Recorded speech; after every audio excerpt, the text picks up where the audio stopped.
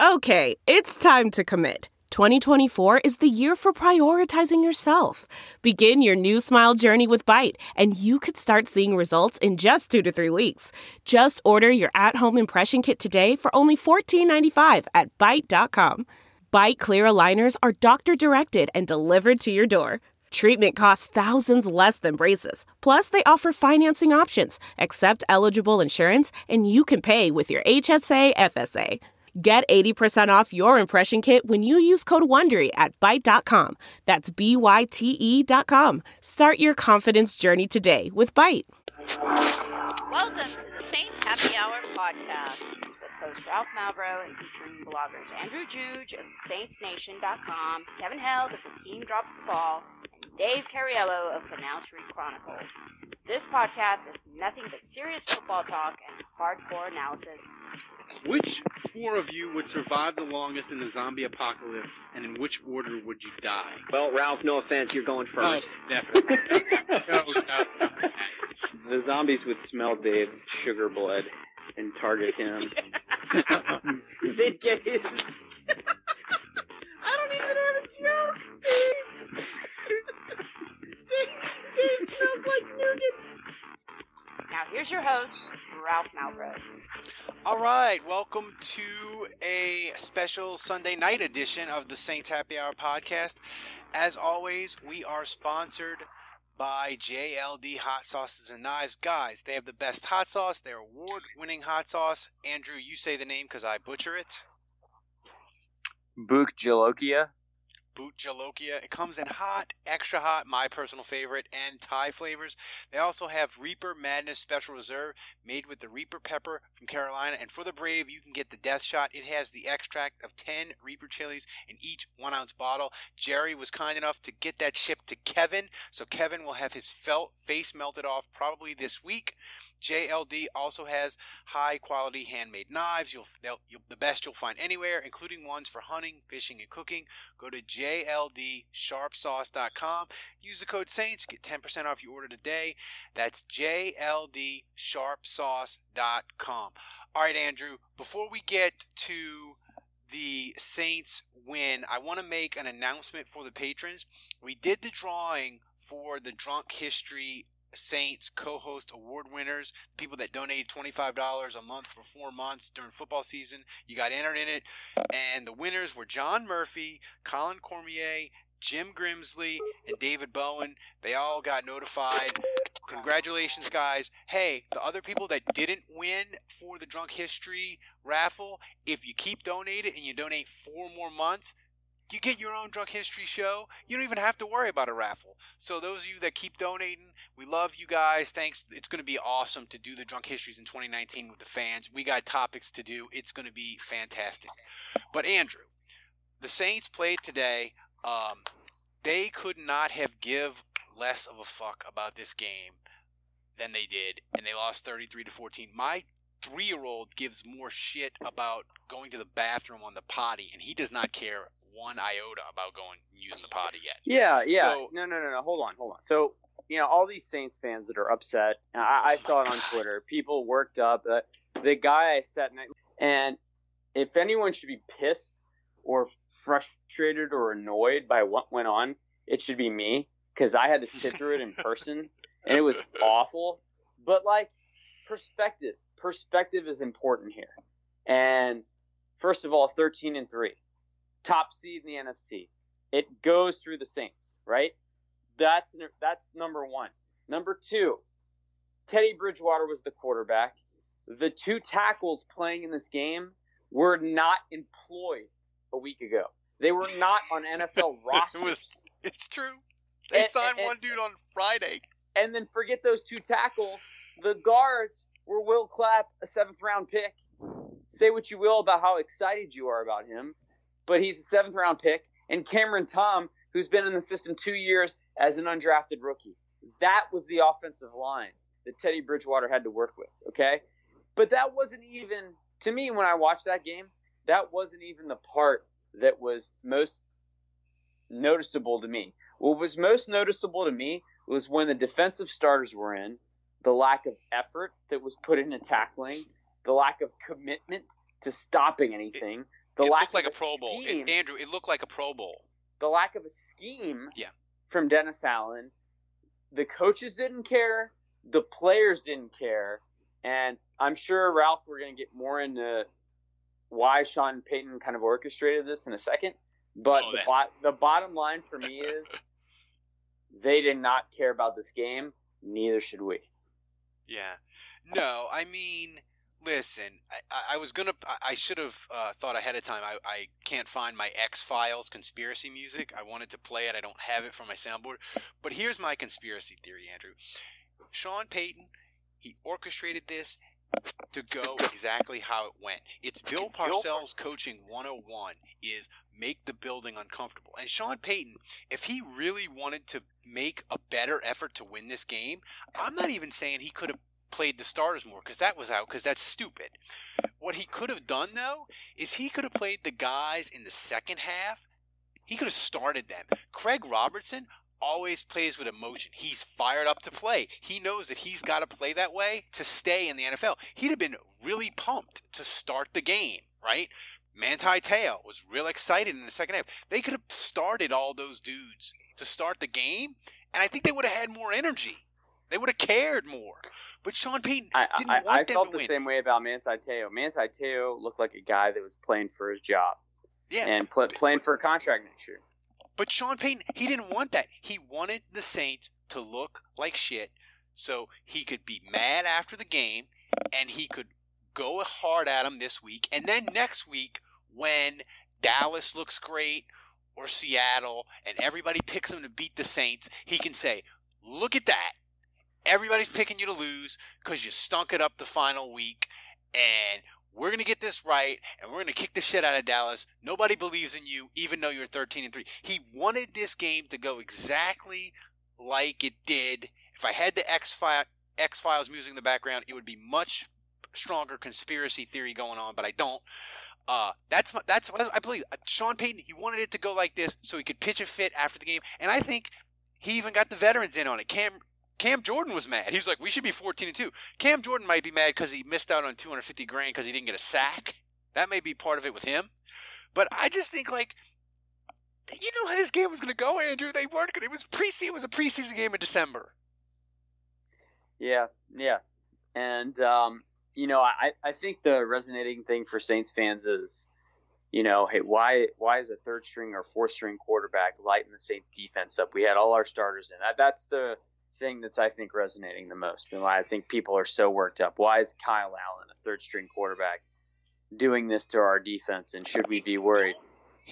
Here's the thing, though, and you've said this many times as we preview games and regular season games that matter. You've always said, look, the way the NFL is now, they've changed the rules so much, if you don't get a pass rush, there's like about 18 quarterbacks that'll cut you up.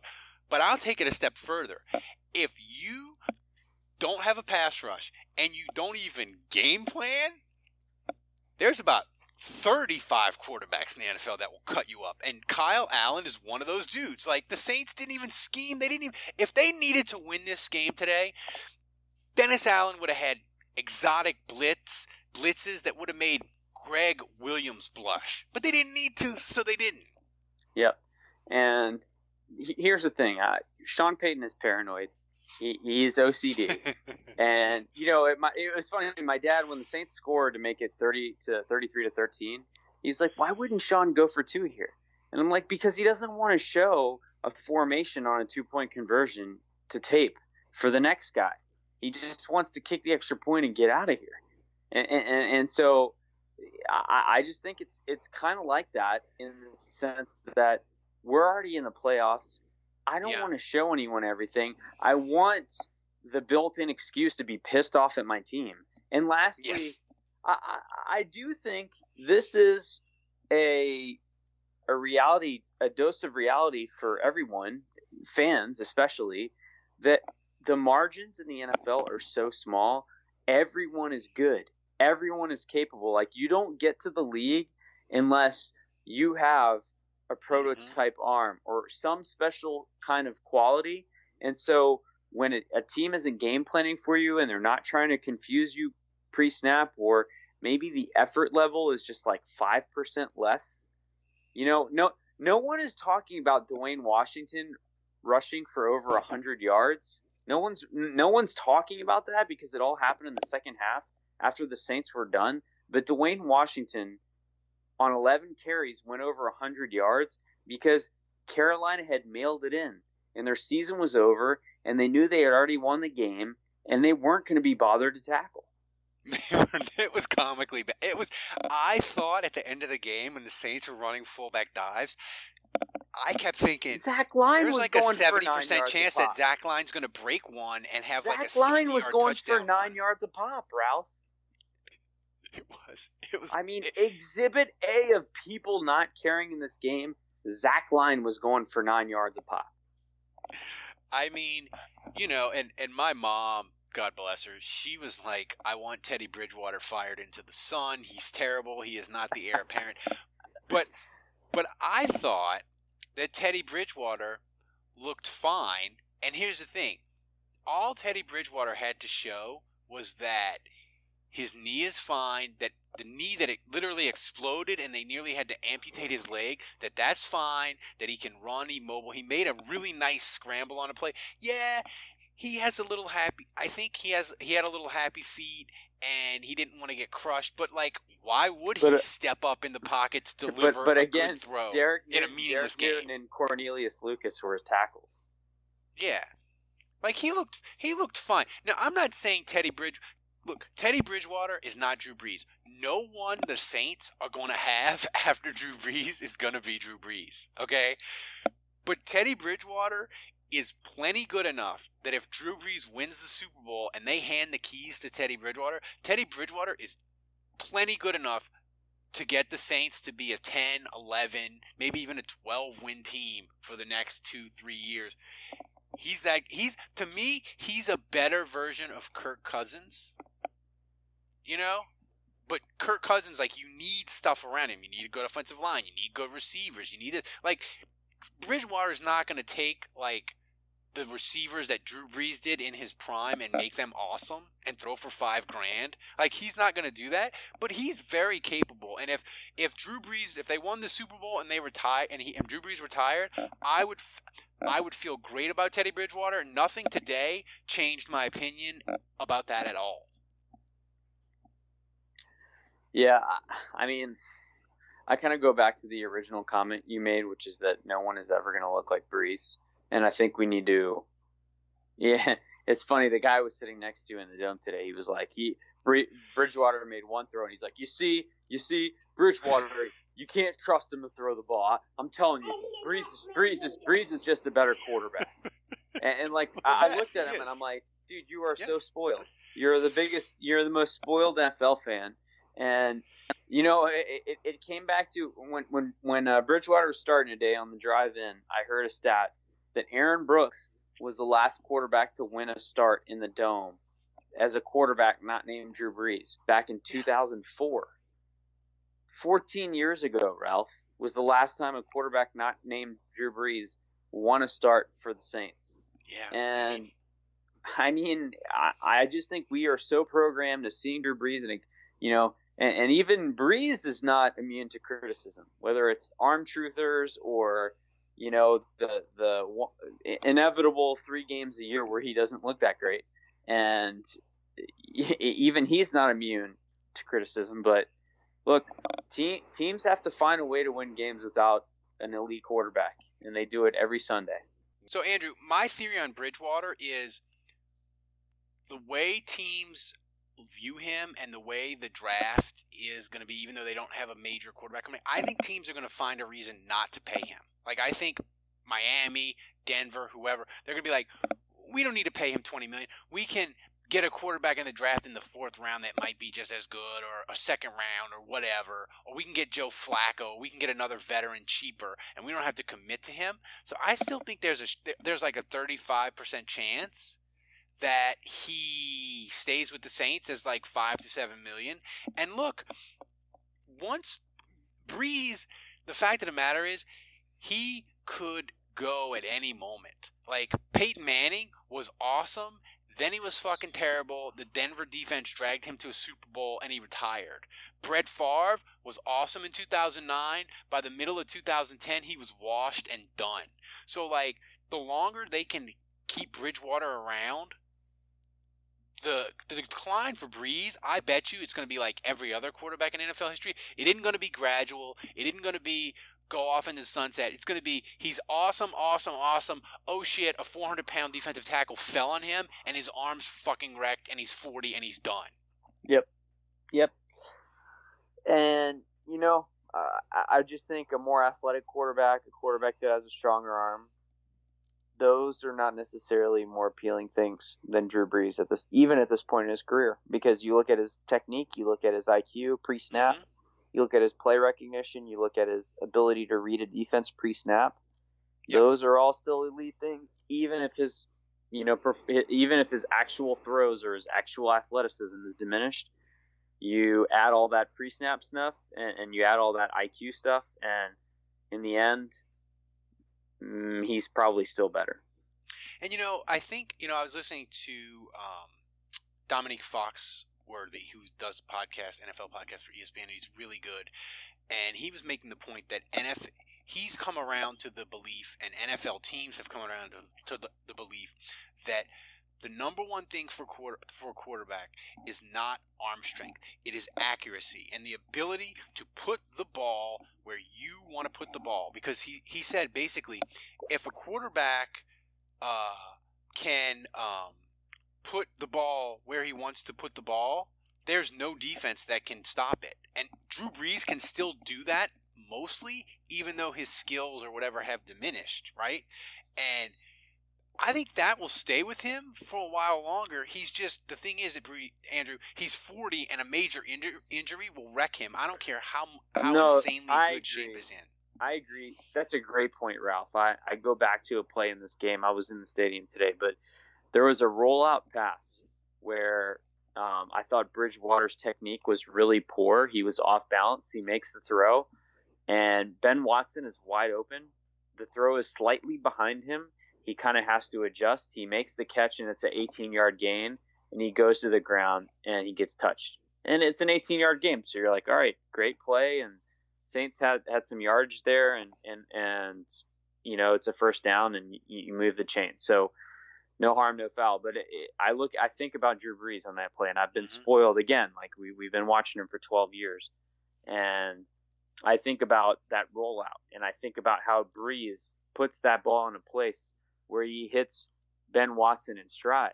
And you don't think it's much, but he catches that thing in perfect stride, and he's going towards the sideline, and he gets maybe 6 or 7 more yards. And instead of an 18-yard pass, it's a 25-yard pass. And that may not seem like much, but when you think about the placement of the ball and those tight windows that you talk about, Brees, and it's going back to what Zach Streif has said on this very podcast. It's about throwing guys open sometimes, and that's the difference to me. And that's the difference between Brees and every other quarterback, in my opinion, who's ever lived. And I'm not saying Brees is I'm not gonna argue with you that Brees is better than Tom Brady or better than Aaron Rodgers. But what Brees has done that no other quarterback in NFL history has done, maybe Brady, has said, I am going to fucking perfect my mechanics. I'm going to make them absolutely fucking spotless, perfect, and in chaos, in a pass rush, whatever, my mechanics are going to be the same. And he went out and he did it. And that's what separates him from everybody else. Because his mechanics are always perfect. Whether he's rolling out, whether he's doing a 3-step drop, a 5-step drop, whatever. To get Breeze's mechanics off, you basically have to grind him in the dirt for 4 quarters. And there's not really any team that I've ever... I can't think of a team that's done it.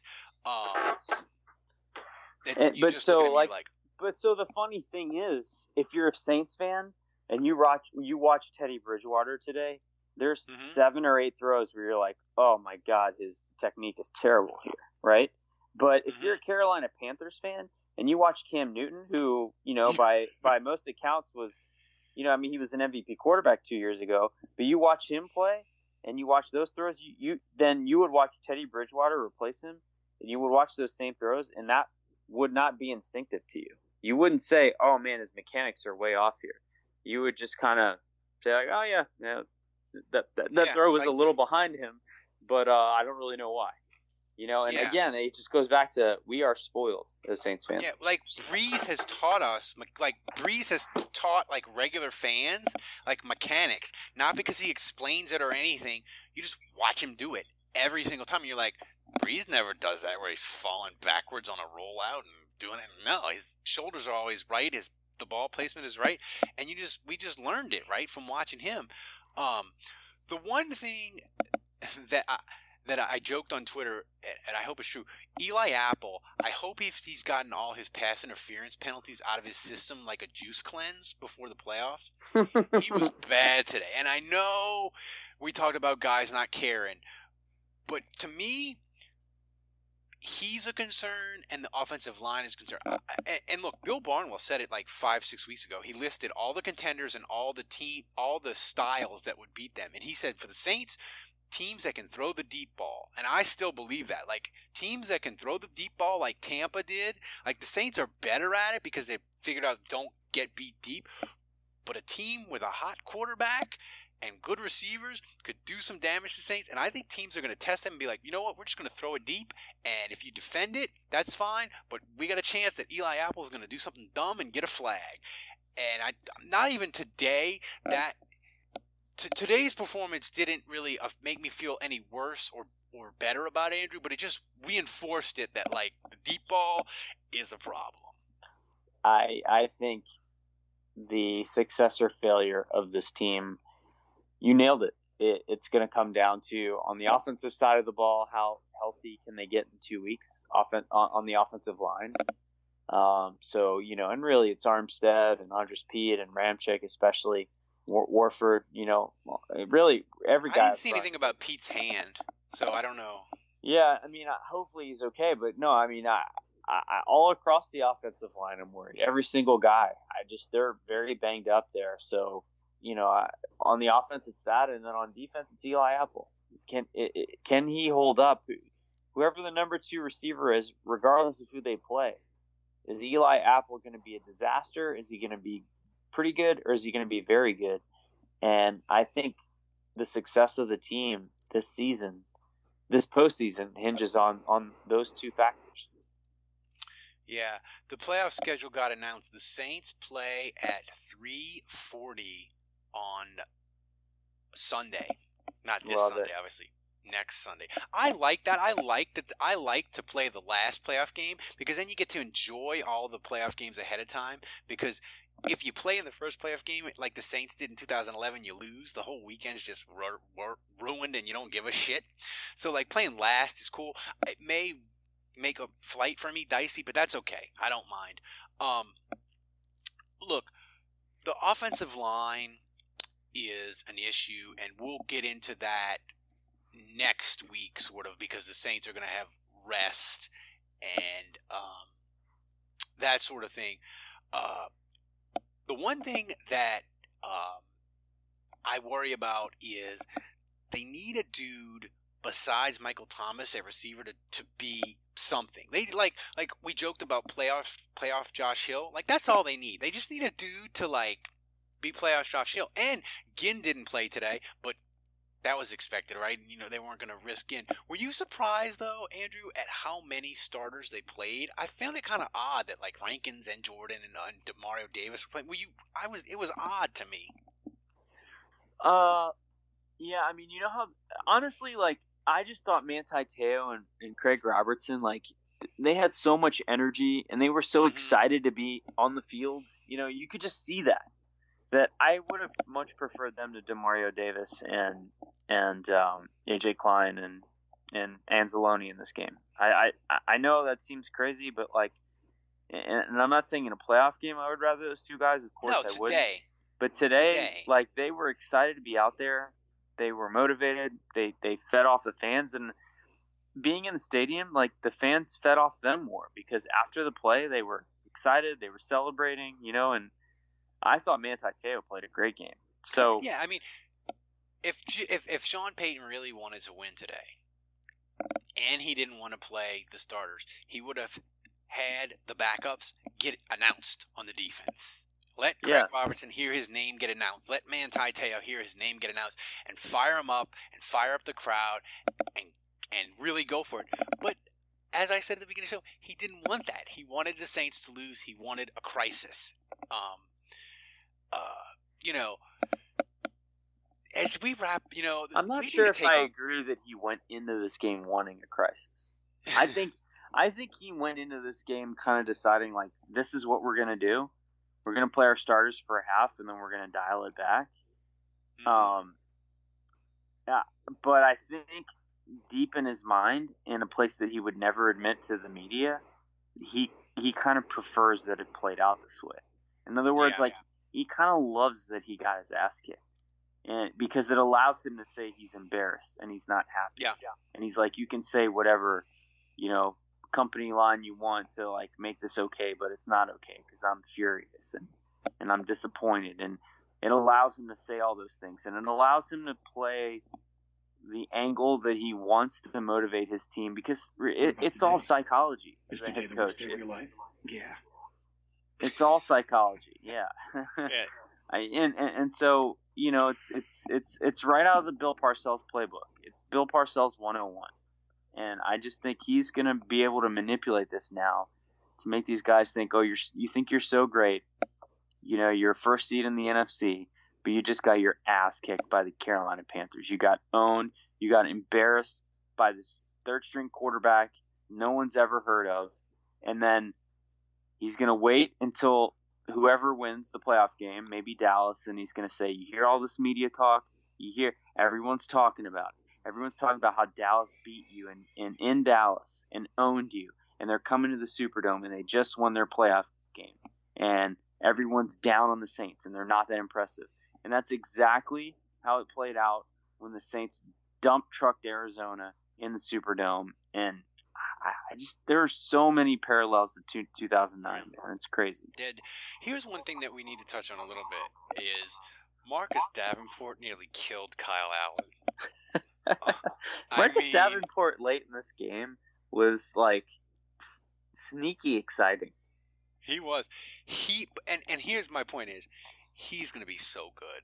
If he is healthy, he is going to be a monster. He was really better this year than I thought he was. He hurt his foot and he kind of derailed him a little, but he's getting close back to it. He's going to be so good. And to say that you gave up the 27th, the worst case scenario for the Saints is they gave up the 27th pick and the 27th pick for him. I agree with you. And here's the thing. When you say he's going to be good, like, he could go full Martez Wilson, and the going to be could apply to the playoffs as soon as 2 weeks from now. Yeah. Like, he can be a guy that his talent is so good. He could just be like, oh my God, he's the lead on SportsCenter with Scott Van Pelt because he had 3 sacks.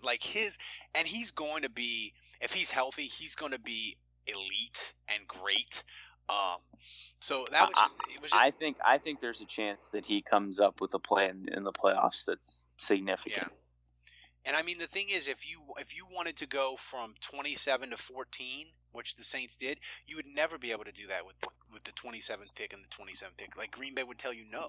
So, like, it worked out in the Saints' favor because they were correct in that they were like, our 2018 team is going to be awesome. This is going to be a bottom of the first round pick, and it's not always wise to do that because that can blow up in your face tremendously. Look at Houston last year. They traded up. They had Deshaun Watson, and it worked out. But they also gave up the number 4 pick to Cleveland, right? Yeah. So before we get out of here, I guess we'll wrap up the 2018 season when we have a full show next week with Dave and all that. But is there, I guess, besides the run defense, that the Saints ended up finishing number 2 to the Bears by 3 yards, so the Saints ended up number 2 against them. Bummer. What is the thing in this season that you are like, you're just I can't. I'm stunned that happened. Besides the run defense, because if I give you the choice to pick that, that's what I would pick too. So like, what's the thing that just surprised you about this 2018 Saints team that you just didn't see coming? If I had to pick one thing, I would say it's just the linebacker play. I just never in a million years imagined that Manti Te'o would be inactive every game, and that Craig Robertson wouldn't start a single game this year. Not because they're not any good, but because Demario Davis is maybe the best signing the Saints have had since Breeze in free agency. Maybe. And that, you know, he just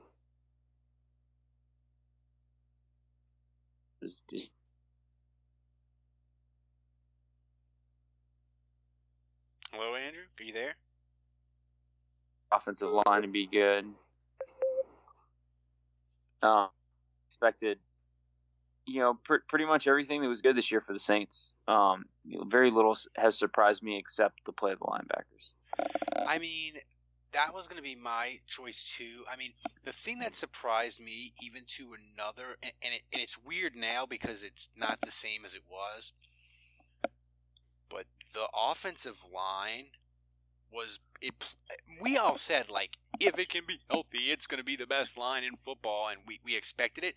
But Andrew, when it was right and they were all five playing, like, it was at a level that I didn't even think it could get to. Like, it was even better than my wildest dreams. Like, they just ripped people apart on offensive line, and they went they went into Minnesota and they went into Baltimore when they had all the dudes, and Baltimore's pass rush is fierce, and they nearly they sacked Stafford 10 times, or Minnesota sacked him 10 times after the week that they played the Saints, and Baltimore sacked Mariota. They sacked him more times than he had completions the week before they played the Saints, and the Saints just stoned both of those teams. Like, that offensive line, it didn't matter how good your fucking pass rush was. They just shut you down. And those games were on the road. So, like the offensive line, like, its greatness surprised me. I knew it would be great, but it was, like, the best offensive line I think I've ever seen, Andrew. Yeah, that's fair. And, man, I just hope they can get healthy going in. You know, they've got 2 weeks now, or really 3 weeks, because none of them played except for Unger. You know, Pete, you know, hopefully his wrist is okay, but, you know, that's a lot of rest, and I'm just hoping they can get close to a semblance of that for the playoffs, because they can get back to being that dominant if they're healthy. Yeah. All right, before we get out of here, I want to remind everybody, Saints Happy Hour is sponsored by JLD Hot Sauce and Knives. Guys, they have the best hot sauce. Their award-winning hot sauces come in Bujalokia. They come in extra hot, my personal favorite, Thai flavors. Go to jldsharpsauce.com. Use the code SAINTS and get 10% off your order today. That's jldsharpsauce.com for 10% off your order. Use the code SAINTS. Andrew, before we get to the playoff matchups this week, we got some questions. Here's interesting. Which player will benefit most from the bye week? That's from Dylan. And you can only pick one. Well, I mean, I think the most injured clearly is Teron Armstead. Will that help him? Is it torn pec is like an extra? Yeah, I don't know. Honestly, I don't know. I don't know that the time off will really do anything for him. So probably the pick for me would be Ramczyk. I'm gonna go surprise answer, Andrew. I'm gonna go Ted Ginn. I think that knee that he had, he got it back, and he looked really good against the Steelers, right? But, like, 2 more weeks will do it even more good. Where, like, Armstead, the pec, I don't know if that's going to help him. Ramczyk is so beat up. Like, he's got an arm and an ankle and all these ailments. Like, I don't know if the extra time will do him that much good. I think the extra time could do Ted Ginn a world of freaking good. I like it. This is from Lucas. Does everybody sleeping on the Rams terrify y'all as much as it does me? I mean, how could you sleep on them? You know, I just think they're so good offensively, and they still have Aaron Donald. And I mean, people like to talk about Dallas and the Bears because of their defenses, but I mean, I don't think it's lost on anyone with half a brain that the Rams are the biggest threat to the Saints. You know, to get to the Super Bowl. That Rams Chicago game on Saturday is going to be magical. It is going to be I think it's going to be a fantastic watch. Maybe the Rams blow them out because it's at home and it's not cold weather and all that. But if you talk about all the games that I'm going to be excited for, because I think Chicago is going to beat Philly. We'll get to that in a second. But that game, Andrew, that game's going to be fantastic, I think. Yeah, it'll be fun. You know, I'm excited about Wild Card Weekend, man. You know, the Chargers and Ravens at Baltimore will be good. Seahawks at Cowboys will be interesting. Colts at Texans, you know. Yeah. So there are matchups I'm really intrigued about, and I cannot believe the Eagles got in the playoffs. Like that to me is the biggest shock of the NFL this year. When you look at where they were after getting beat by the Saints, and a couple weeks after that, kind of dead to rights, for the Vikings to kind of blow that, and for the Eagles to get back in, I cannot believe they're in the playoffs. So I'm excited about this weekend. But ultimately, I expect a Rams-Bears game, and I honestly don't know who wins that. But I still think the Rams go in there and find a way to win, man. I still think they're the biggest threat in the NFC. How do you think Chicago? How do you think Seattle, Dallas is going to go? I'll be honest, I don't want to face the Seahawks. Russell Wilson scares me, and it's not – I know his offensive line is not great, and Chris Carson's a good running back, and I know their defense isn't what it used to be, but I just don't want a mobile quarterback like that. And I know Dak Prescott is mobile, and I know Trubisky is too, but I just think Russell Wilson is a cut above those guys, and I don't want to face him. So, if you were to ask me right now, what's the one team I don't want to face in the Superdome? None of them scare me, and I'm confident that the Saints are favored and should win against any of those teams, but I would least prefer to face Seattle and Russell Wilson. Yeah, I think I agree, and here's why. The thing is with Seattle is their past offense can go to shit if they can't run the ball, and I think because they played Minnesota at home, and they threw for 75 yards and won, but they ran for a ton of yards and they created a bunch of turnovers. The thing that scares me about Russell Wilson is he just creates jailbreak, and he scrambles in a way that every mobile quarterback ever, teams would want him to scramble because he scrambles looking to make a throw, and he never gets blasted. He's always running, and he seems to always he's like Breeze, but mobile. You know when Breeze scrambles, Breeze is always aware of where everybody is, and he's like, okay, if I have to run for this 3rd and 4, I'm gonna run right. I'm gonna run 6 yards. Okay, I know where everybody is. I'm getting down.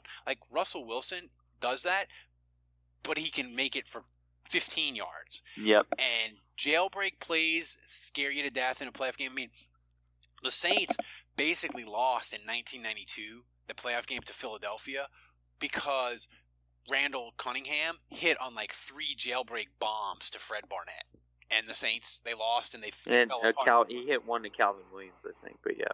Yeah, and Fred and they fell apart in the fourth quarter. That was a big part of it, but that's what started the comeback for Philly. The Dome Patrol defended the play perfect. Randall Cunningham got away and chucked the bomb. Russell Wilson can do that too, and it scares you. It scares me.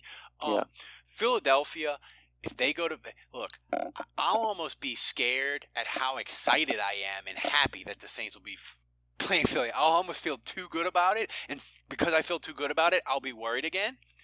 But Philadelphia, I feel like Nick Foles he's bound to turn into a pumpkin because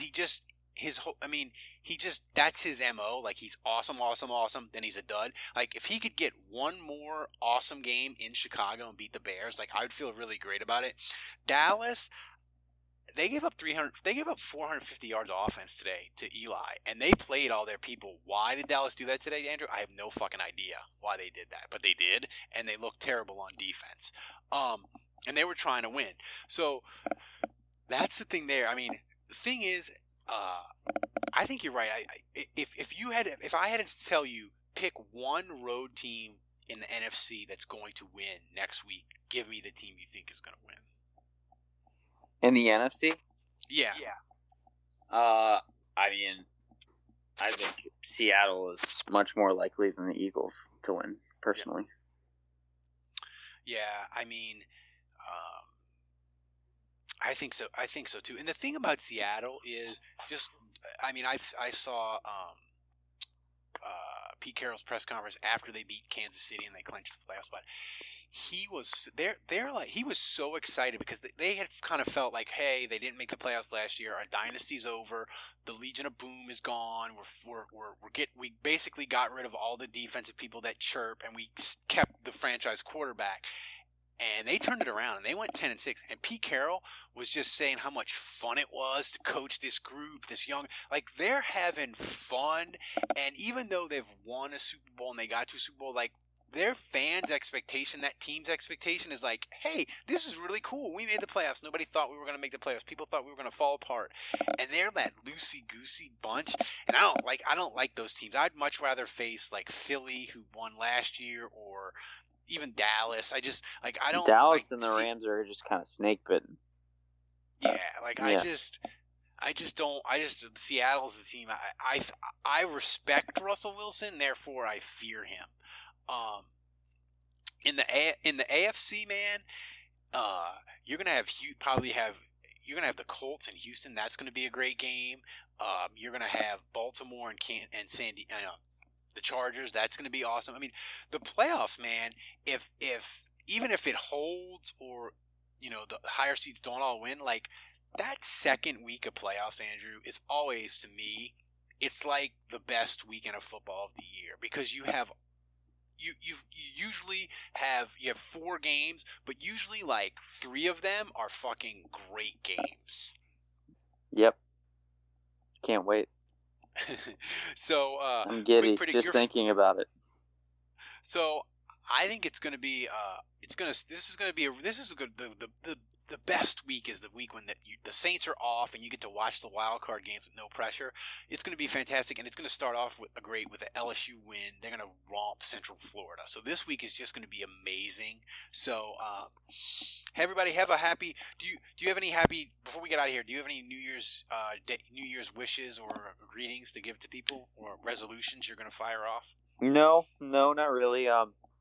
Normally I'm in Louisiana every year for New Year's, and this is one of the rare years where I'm going to fly back actually tomorrow morning to Virginia, and I'll be in Virginia for New Year's Eve. And normally I'm at home in Louisiana, so that's going to be a little weird for me. But I'm just thankful for our listeners and our patrons. Happy New Year to all you guys, and hopefully 2019 will be even more special.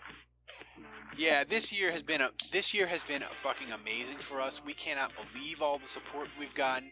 It's been a fabulous year to turn into this podcast, to make it bigger and better, to trick my way onto the TV screens in New Orleans. That's just been a blast, and we can't say thank you enough to everybody. So everybody have a safe and happy New Year's Eve and New Year's Day party wherever you do. And for Dave, who was MIA, for Andrew, until 2019, the bar is closed.